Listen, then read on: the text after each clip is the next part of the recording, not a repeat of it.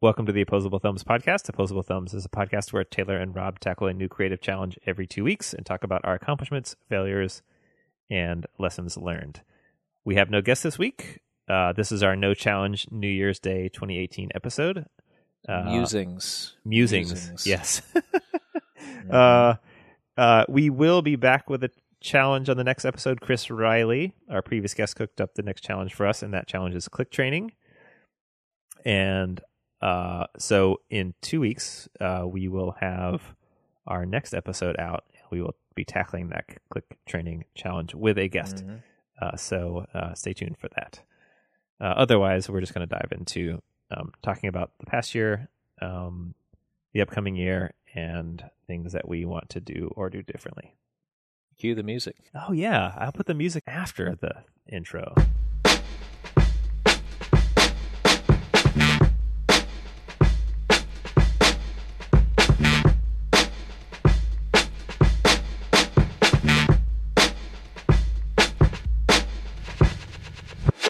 Yeah, what do you want to talk about today? I have a couple things. I was curious about what you've been up to over the holiday. It is the new year. It is, yeah. Happy New Year. Yeah. So we're coming up close to a year of working on this project. Yep. And this was our first time in 10 months or something that we had not really a time off, but on this particular episode we don't have a specific challenge to talk about. Yeah. It's definitely been a different 2 weeks than it normally is. Yeah, so one of the things I was doing was kind of taking stock of the projects that I'm working on outside of Opposable Thumbs. Yeah. And the funny thing is that it actually winds up kind of feeding back in. So I'm doing a whole bunch of collaborations right now. Oh, cool. I'm working on, and I may have talked about each of these separately, but I'm working on an electronic badge, like the kind they have at DEF CON, with Nick Bontrager. So, of course, he was a previous guest. Yeah, on episode 3, maybe? Oh, geez, he was way early, yeah. Yep. And made his own video game. Yeah, that was pretty great. And then I'm also working on more of the CNC etching that I developed in an early episode with J. Stephen Lee, who is another former guest. Yep. Of course, I'm working on this thing with you. And then I've also got this project I'm finishing up where I'm trying to learn better finish carpentry. Oh. So I'm making like a really refined poplar jewelry box, essentially, that has a flocked insert, as sort of a bed for these silver forks that I made to fit down into. So there's one project that's a little more solitary, but it's still being aided and abetted by all the great staff at the school where I work. Right. So these are sort of, but it's nice to finally have a head of steam. I mean, it took me really a full 8 months or something, what with moving to a new house and all that, to really get to the place where I'm going to talk to you one night, and then I'm going to talk to Steven, and then Nick, and it all kind of swirls around. So that's been really satisfying, getting all that going. Yeah, that's great. What are you working on? What am I working on? One of the things I just did was I made a wooden spoon as a holiday gift, which was super fun. It is maybe my first, or it's my second, maybe what people would consider woodworking project, Well, only your second. I mean, I would say as far as woodworking, traditional woodworking maybe might be the way I would put it. The first project I made was for my sort of brother-in-law, John.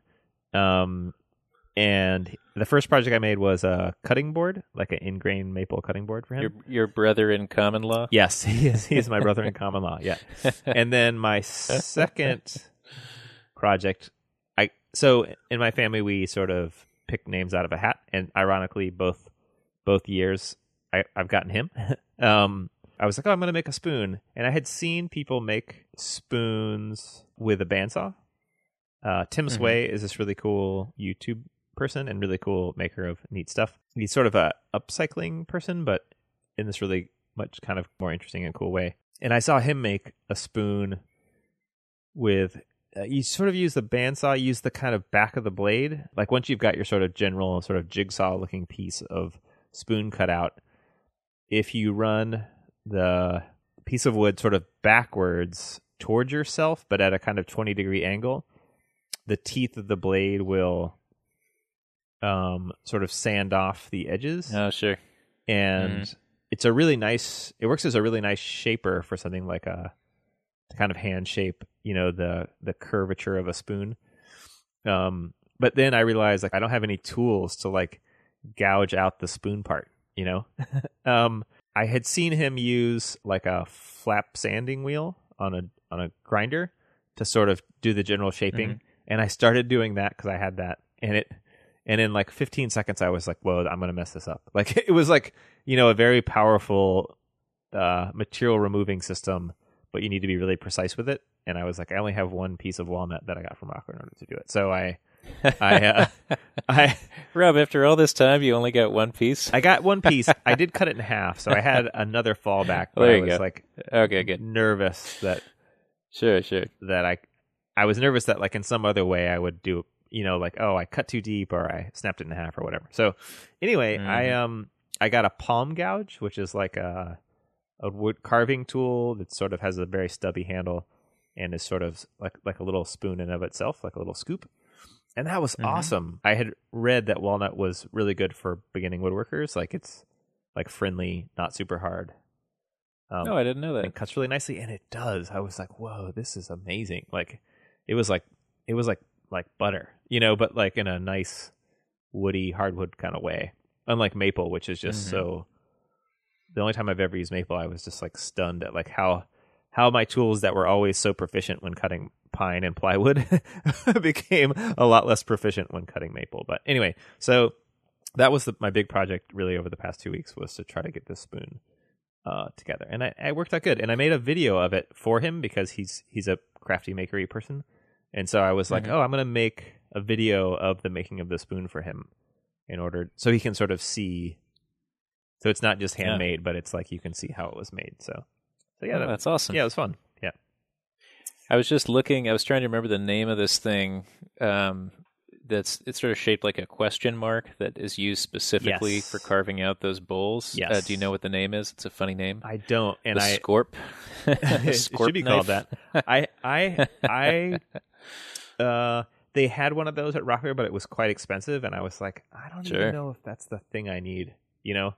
So I got the little hand carving toolkit, like the 4-piece toolkit for $40, and was like, I'm gonna try this first and see what happens. I've got a couple of things like that, like your gouges rolling around from grandparents that I should try to sharpen and get back to you. My grandfather, who died many years ago at this point, but he his big thing was balsa airplanes, and so he would just sit there and really, really carefully carve. These wouldn't be like hollow wings. It would actually be the wing would be fully carved out to have a really complex shape. Whoa. And then he'd, just like throw them around in the backyard. They'd stay up for a whole minute or whatever. Wow, that's neat. But yeah, it is. And that's definitely one thing I've been thinking a lot about with doing some more of this handwork lately, is the difference in satisfaction. That idea, like for you and I know it's hard for us to go to the studio and sit down and start feeling the payoff. Yeah. I feel like with our kind of work that we generally tend to do, the new media stuff, the payoff is almost entirely at the end. Yeah. and the working project just kind of sucks. Yep. In some ways. I don't know. Do you feel that way as well? Yes. I think I always am so willing to take on something that I don't know how to do. Oh yeah, I move towards that stuff specifically. Yeah, right. Yep, totally. Yeah, and so I just have it's like I have the inflatable swimmy fins on, like around my arms to keep myself afloat, and I just like flop around trying to figure out what I'm doing for so long. Yeah. And then I only become proficient in like the last week before I wanted to be done with the thing. So, but then do you find yourself moving on because now the thrill of the chase is gone a little bit? Yeah. See, I think, Rob, this is how you and I sow our wild oats, is like chasing after new programming languages and stuff. Yeah, it's true. It's true. So that's one of the things I'm really trying to do here is, we did an Opposable Thumbs project where I got like a prototype going for the CNC etching. And then I did a whole bunch of work with these great staff members at Columbia, like Megan Sterling, who's been helping me out a bunch, who I'm hoping to have on the podcast later. Oh, cool.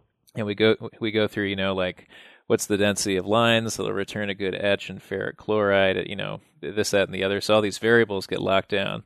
And now I'm really trying to make myself stay with it and produce, a set of like 25 images before I let myself get off it. I mean, I think part of it is I definitely remember having art professors who were sort of entrenched into their craft so deeply. I don't want that to be me, man. Exactly. Yeah. And it felt... I'll never be like you did. Yeah. I think part of it was because it felt... Maybe at the time it was like hard to understand how that's rewarding, or it felt right like not relevant to contemporary art practices, Like why is this person welding all the time? Like why don't they use a 3D printer, or why don't they weld a thing that says like screw you George Bush or something? I don't know, like yeah. It seemed like there was a connection between them being very invested in what they're doing and them being sort of checked out, like, yep, and not really sort of engaging students. It's like it was joined together, this obsession with a single kind of approach and being not super invested in teaching. And where the professors I thought were most interesting, and just the people I thought were most interesting who I hung out with, were just sort of always digging into something new, Yeah, I mean, there's an artist who I just got a chance to meet a little bit in Chicago, and I don't know if it's pronounced Prus or Preus, but I think it's John. And so he's a sculptor, and if you take a look at his website, he has some, fairly, it's Preus. He's got some straightforward examples of here's somebody exploring what wood and screws and wood filler can do. And then there's, like a series of abstracts or whatever. But then and stop me if I was talking about this before, but he had organized this show where he got a hold of like a whole warehouse full of shuttered CPS school materials in Chicago. Oh. So they were throwing out all the desks and refrigerators and just everything. So this was a big political thing, right, where they closed a bunch of schools largely in poor performing districts and then still haven't really figured out what to do with all those kids, right, except just make their day harder, basically. But then, so this stuff was getting thrown out, so John got a hold of it, and then he curated this show with a lot of artists, I think like 50 of them.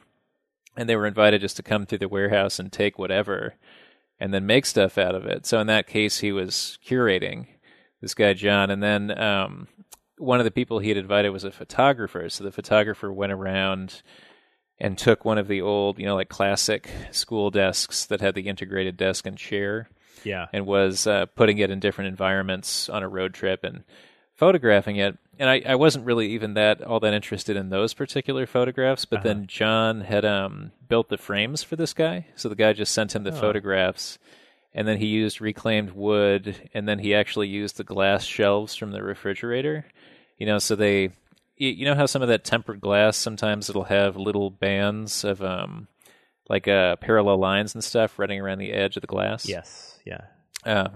So the glass itself, like that was the first time I'd ever seen the glass used to frame the material, even itself was significant. Oh. And it was still, you could still see through it totally fine, but it just had this little accent that really caught your attention and reminded you how thoroughly reclaimed the material was.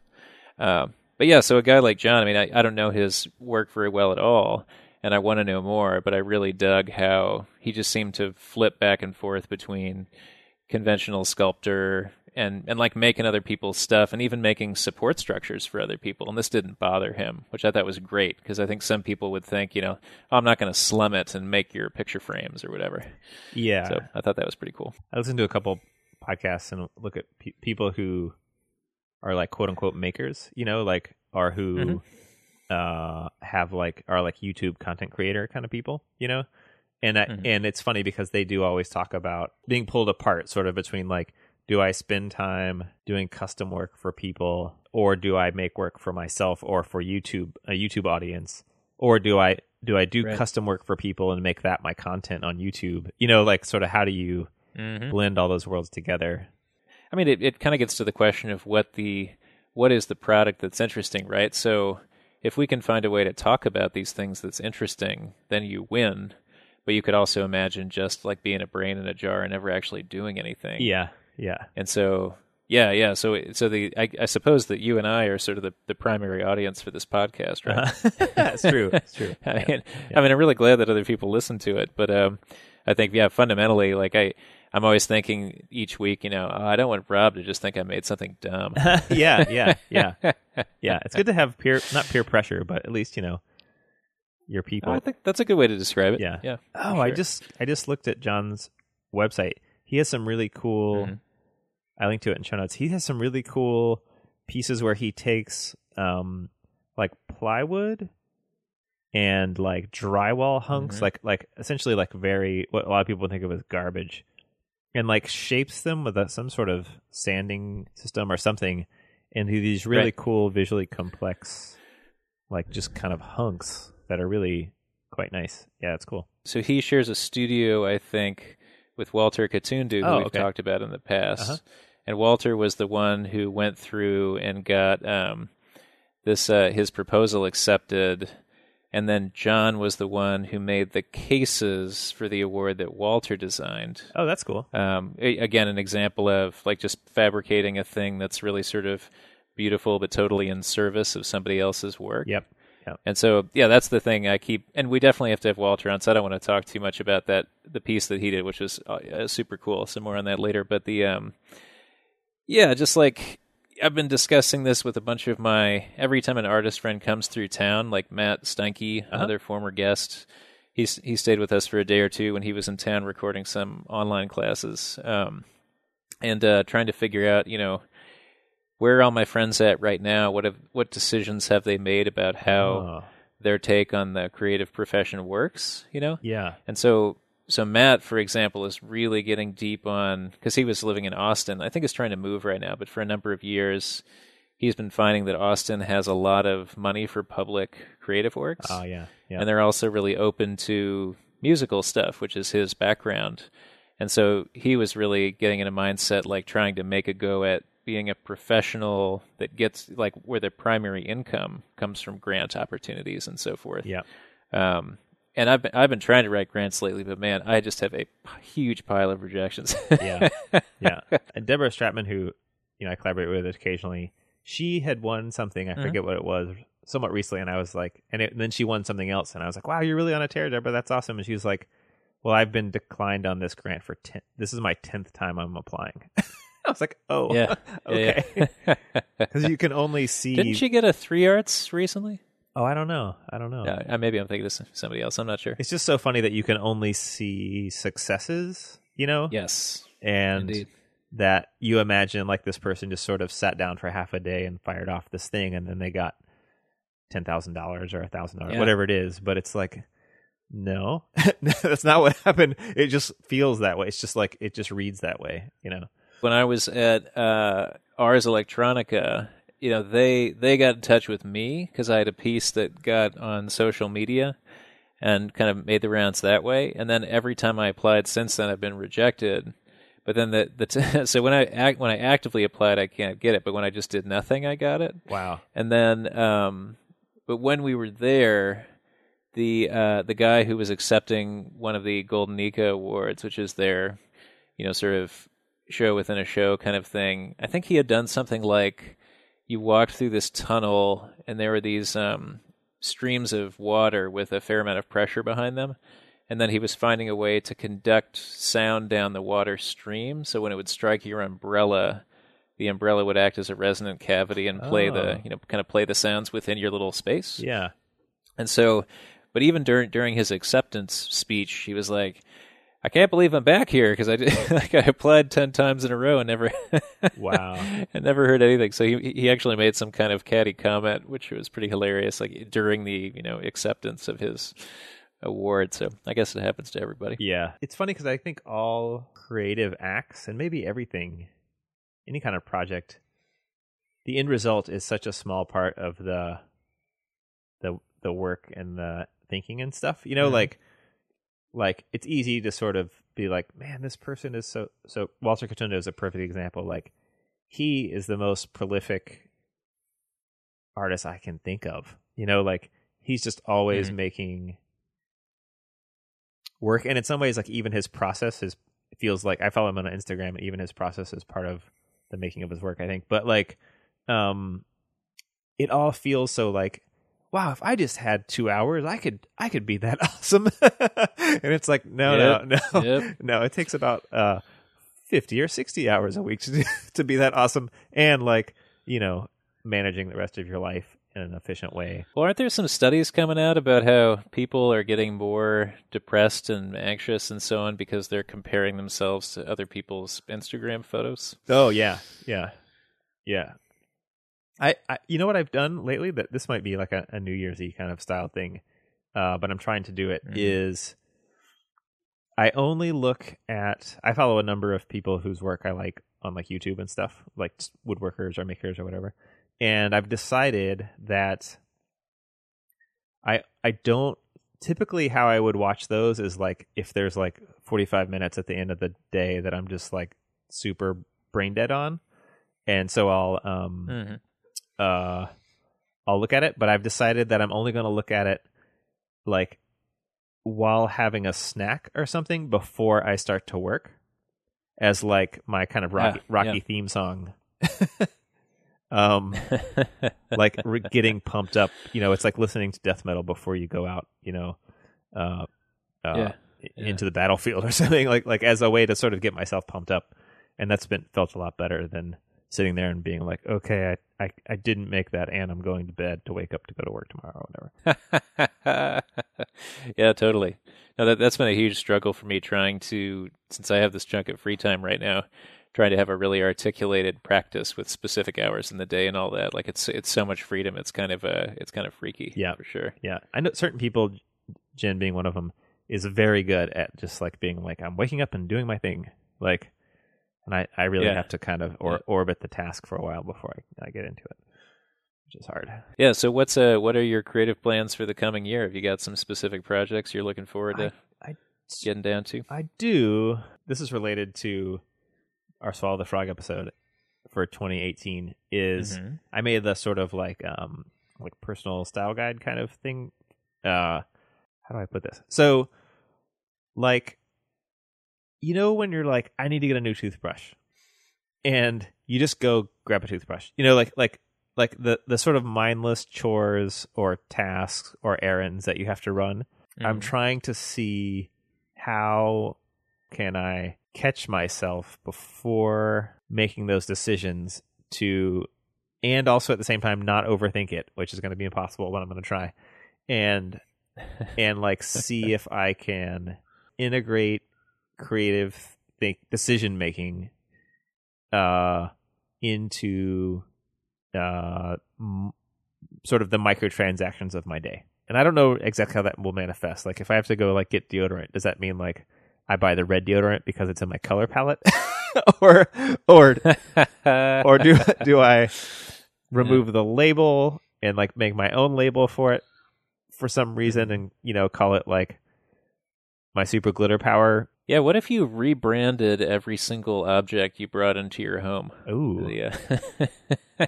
Ooh. That's so much work, man. That's an interesting idea, though, for sure. Like it would be so much work. Yeah, I don't know if I could do it for all the objects and stuff I currently have, but maybe as something coming in,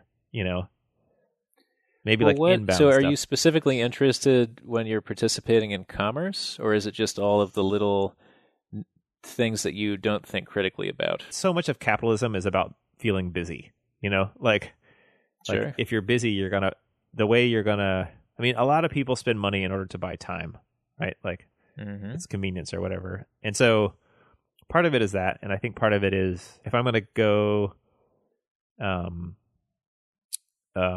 the store or do whatever, like how can I make that as interesting?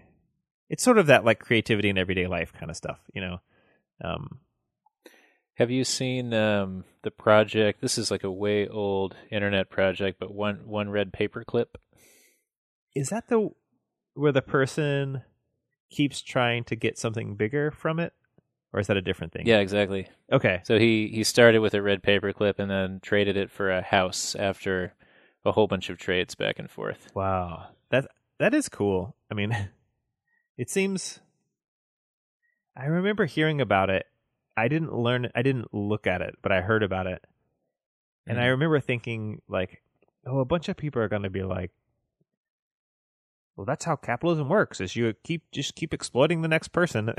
Like, it felt weird. Right, yeah. In that kind of way. Well, clearly not everybody can do it. I mean, that project only works essentially once for one person. And that's it. Yeah. But I don't know. Did you think other people would have been exploited? Because arguably, as he's making the trades, he's always getting more value. But I think I'm assuming that all the people that participated were, with open eyes and didn't feel like they were at a loss when they were. Right. That's sort of like the invisible hand of capitalism's, like a soft fuzzy glove. Like, oh, you don't.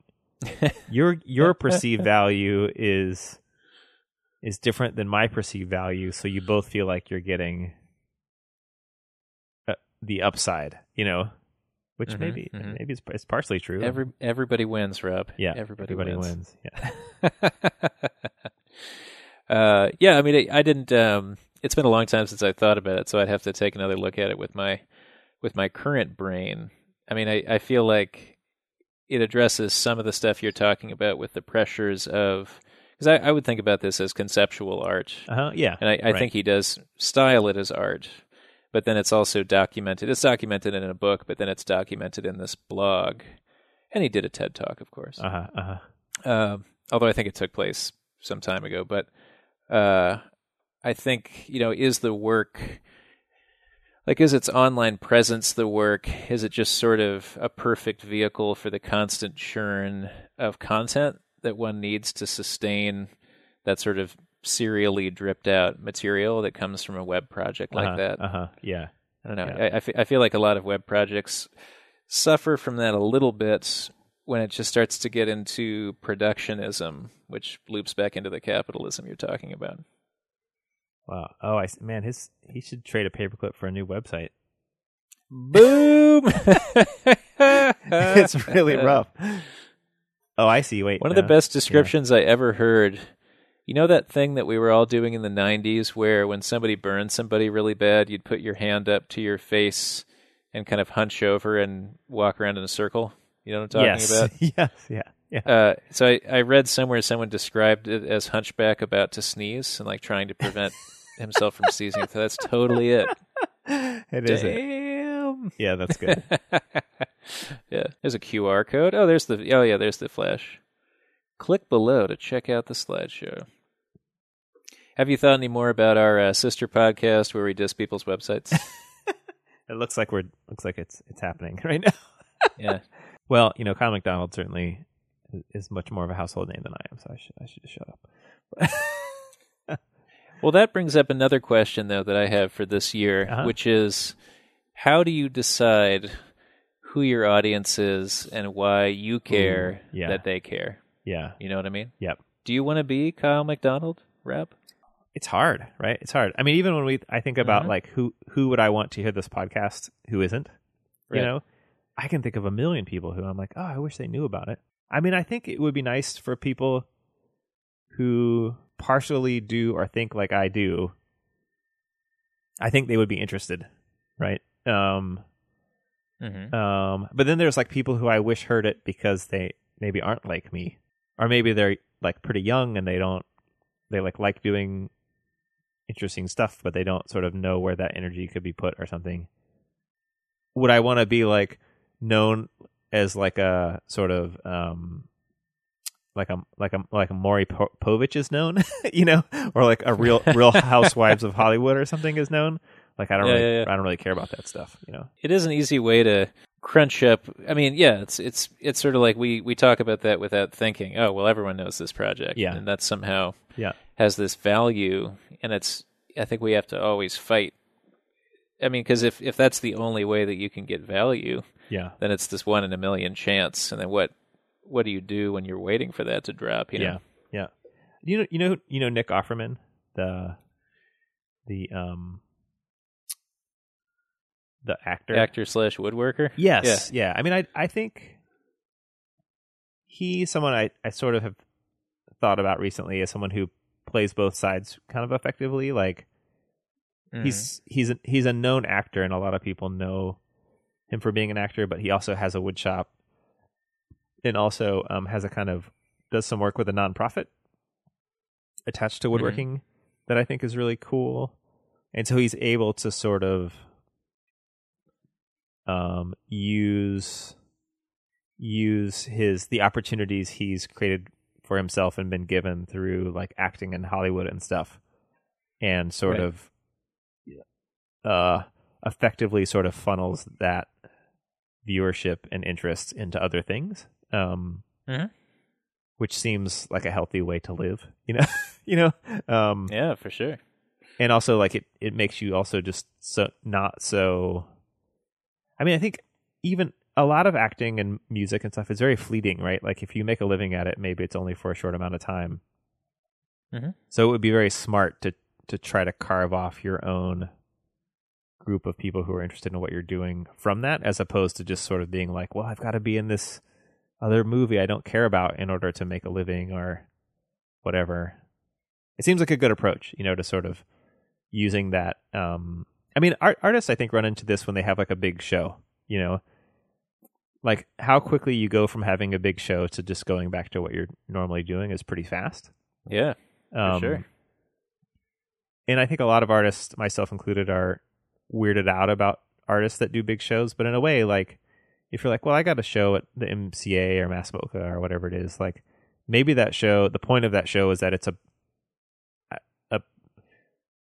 a billboard, or like that's too blunt of a word, but like a way for people to know about a way for just what you do to be seen by more people, I think that's the big difference is if you're going to a meetup where you're meeting fellow practitioners, I think that is different than just the raw list of the number of eyeballs you got on your thing. Yes, right. And that's really what I've been trying to think through is like, and sometimes I think of the audience that I'm trying to work towards is really just like fellow artists. Yeah. You know what I mean? Yeah. And so I'm getting less because and it's not that I think that art often gets critiqued with a sort of elitism, and that in some cases you have fellow artists as your audience because they're the only ones getting the obscure art historical references. So I think I'm really interested mostly in finding other collaborators so that we can make stuff together. Yeah. And then ultimately, once the thing is made, I mean, the audience is gravy on the backside of that, but the real audience was in the process of doing the thing, which is how I think about this podcast for sure. Yeah. And I that's a good point. And I think even like what feels like, it's like, oh, someone is doing a solo show at the Museum of Contemporary Art or whatever. Like that's actually a pretty small audience, right? like it not within your peer group, and it's certainly a way to be recognized and meet other people in your peer group, and receive funding from people who have money in your peer group or whatever. But like the rest of the world doesn't really care that much, even though it feels and even big. if you're the world's most famous artist, how much does the rest of the world care? Right. Yeah. I mean, think about some of the really, like, imagine being Jeff Koons or something. Yep. Oh, yeah. God. Yep. Yeah. Jeff Koons could totally go into a Target and like buy some underwear and leave, and no one would know who he was. Oh, thanks for saying hello. It's always nice to meet a fan. I'm trying to think. I feel like once I talked to a guy, this peer, and he was like, "Oh, you're the little CNC guy," and this was this project I was working on, and that was meaningful to me, but mostly because of I felt like this dude really knew a lot about the maker scene. This was I think Dan Meyer down at the Museum of Science and Industry. But I mean, all he was saying was, I've encountered that project before, and I think of that project when I think about the wide variety of DIY CNC machines out there. And that was really satisfying. But then also, what I should probably do, if he still even remembers who I am, is call him up and make something with him. I'm a collaboration addict, man. I find working by myself so boring. And plus, other people know how to do cool stuff, that I don't. Yeah, that's a good point. I mean, collaborations, I have a strong propensity to resist collaborations. part of it is my work life is extremely collaborative, and so regardless of what most people think about, web developers, that I'm just exhausted by talking to people by the time the day is done. Like I kind of want to hole up and do work on my own. But also Sure. I feel like it's so easy for a project to go sideways when working with another person, which is just part of it, Yeah.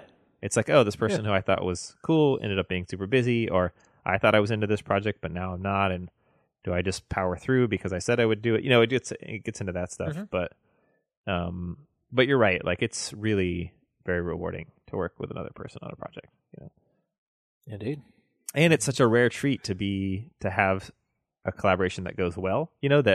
Or like where you feel like you both can accelerate into your interests together on a project without sort of feeling like, I think one of the things about projects is often it's like when you first set up a project, what you don't want to do is be like, okay, I'm going to hold the nail and then you hammer the nail, right?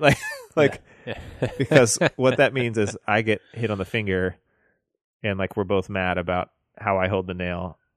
You're mad about how I hold the nail, and I'm mad about you hitting me on the finger, where and it doesn't sort of maximize each person's skills, right? Like if one person is good at carpentry, have them do the carpentry part, and if one person is good at electronics, have them do the electronics part, and find a way to join those together in a way that works well, right?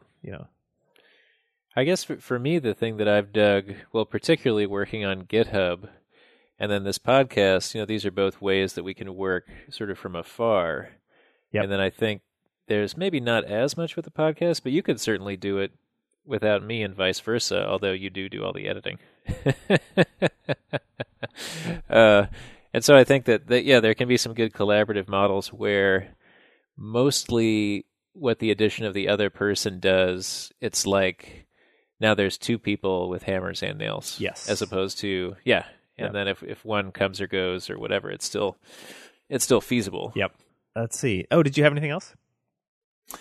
Let's see here. Oh, only just that one of my, we're in this house, right, that was new, but no one lived in it for 12 years. Yeah. And so one of the things I've been learning about a lot over the last couple months is how sewers work. Ooh. And I'm in this really interesting spot right now where, like in this house, they put the clean out behind the finished wall. So the only reason we found it is because there was a leak in our foundation. So we yanked off a bunch of drywall and then found the clean out. And then now it looks like the city installed the pipes incorrectly, so I have to convince the city to come out and verify it's their problem before they'll even think about fixing it. And I think to do this, I'm going to have to go yell at my alderman tomorrow. Yes. Which is it's a very Chicago thing. It is. And it will be new territory for me. So that's going to be my big kind of offline challenge. Do you know where the alderman's office is in your neighborhood? I think so. Yeah, I just looked him up. It's going to be interesting too because I think there's a lot of tension right now. I live north of Logan Square, and so just across the intersection from where there's been a lot of gentrification, and so I get the impression that there's a lot of pressure on the alderman's office, both from real estate developers and from longtime community members. Yep. And so if I roll in, like I have to handle it carefully. Because I don't know how much they're going to want to help out who could be perceived as a gentrifier. Yeah. But, I've already got the house and I'm trying to make sure I don't squirt my poo all over the neighborhood. So it seems like everybody should have a civic interest in that. So we'll see. I was trying to get permits or something in Los Angeles and something was going down. I forget what it was. And it was funny, like and there was some problem, and so I was trying to have a sort of not altercation style meeting with someone about these permits or whatever. And they were like, well, they're like, well, yeah, you're the single homeowner, trying to make your property nicer. Like it's our job to support you. And I was just like, and they sort of said it in this way, like, you're not a developer. Like you're not a commercial interest, you're just Joe Schmo who's trying to do his thing. Right. And I was like, oh yeah, I'm Joe Schmo. like, which was just kind of weird. Yeah, well, maybe I am Joe Schmo. Yeah. Well, yeah, because before I bought this place, it was just sitting there doing nothing. It was just empty. Yeah. Interesting. Okay, well, I'm going to take that attitude with me to the alderman's office. Yeah, and see if this town is corrupt as I've been told. Yeah, you're Taylor Taxpayer. Taylor, that's the tattoo, man. Yeah. Fantastic. Yeah, that's all I got. So I will update on that process. But man, I've learned more so far than I would care to know about such things. Yeah. Oh, and you, any sign-offs on your end, Rob? What do I got going on? Oh, yeah. I have so in the last let's see. Oh, not the most recent. Oh no. I'm trying to find the right episode. In Lo-Fi Space Exploration. No, time-based improvisation. I have to get so in time-based improvisation, I used a software-defined radio to make a sound piece, and that sound piece is going to be played on another podcast that I've mentioned here before called One Electronic Sound for 5 Minutes. Nice. That Neil Jinden does. He would be a cool guest, so maybe I should talk to him about that. So did he hear that episode, or how did this get on that podcast? I forget. I had posted Opposable Thumbs somewhere, like on Facebook or something, and he was like, "Oh, I have a podcast," and didn't really say that much about it. And I checked it out. I was like, "Man, this podcast is amazing." It's called One Electronic Sound for 5 Minutes, and it's sort of. And so then when I made that piece, I was like, I'm going to make it 5 minutes long just to see, because it kind of fits in that realm. I was like, I could just re-edit it or whatever.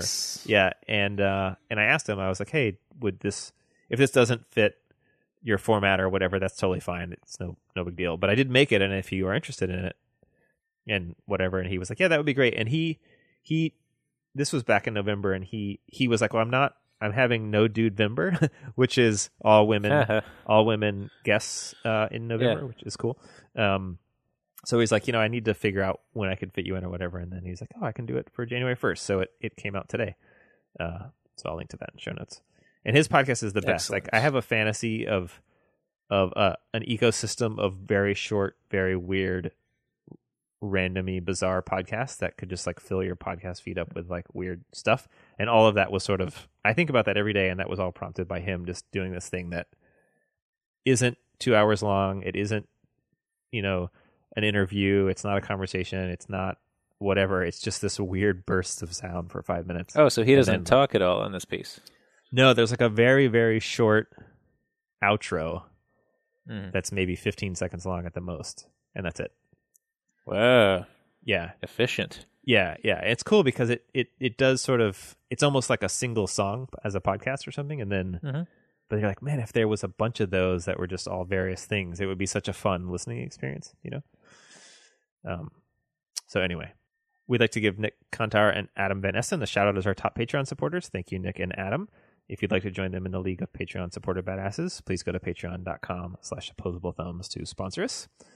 Our podcast is dedicated to providing a harassment-free experience for everyone, regardless of race, gender, age, sexual orientation, disability, physical appearance, body size, knowledge of subject matter, or religion or lack thereof. We actively support an inclusive environment, and we want you to be a part of it. You can check out our full code of conduct over at our site. Taylor, we have survived 2017. We did it. We did Everybody did it. Everybody Most did it. people did it. Yeah, all the people listening at least mostly did it. What will become of the orange golem in the coming year? I don't know. We'll see. Yeah. Do you have any predictions you want to lay out? I predictions? predict. I hate to say this, but I'm a pessimist. I predict it will be less. I predict he will be sadly more effective than I want him to be. What, you mean so you can't just completely dismiss the presidency? Yeah. And I think how our power structures are set up is he will, like, a lot. You get like that position and all power holds their power by default, right? Like, and that if there isn't just this massive effort to push the train off the track, the train will just stay on the track. And that I think I'm worried about that. Elections aren't won solely because the other person is a giant creep, right? Like you have to have a good, strong candidate that people are excited about. Sure. And where are those people? You know, like there's some coming up. Like there's is it Danica or Danica Rome, I believe, Roem, who had this just totally amazing statement when. And for those that don't know, she's a. I always kind of roll my eyes about the first this or first that, but she is a transgender woman who won, and I forget at what level of government. Do you recall? Let's see. I just looked it up. Virginia House of Delegates. So it was something like your competitor ran on not allowing you to use the bathroom or whatever it is. You know? So what have you got to say to him or something like that? And she basically said, well, now that I won, he's one of my constituents, and I'd never speak ill of one of my constituents. Wow. Oh, man, it was so great. I mean, because even there is a minor burn in there, too. Like, sorry, dude. Yep, sick burn. I won that one, but so classy at the same time. All right, dude. Yeah, that was great. It was fun to have an episode, just like the super chill episode on January 1st. No doubt. And I'm excited about the project for this one. I gotta get to it tomorrow down at the shop. Yeah, Click Training. I haven't thought anything about it, and now I have to.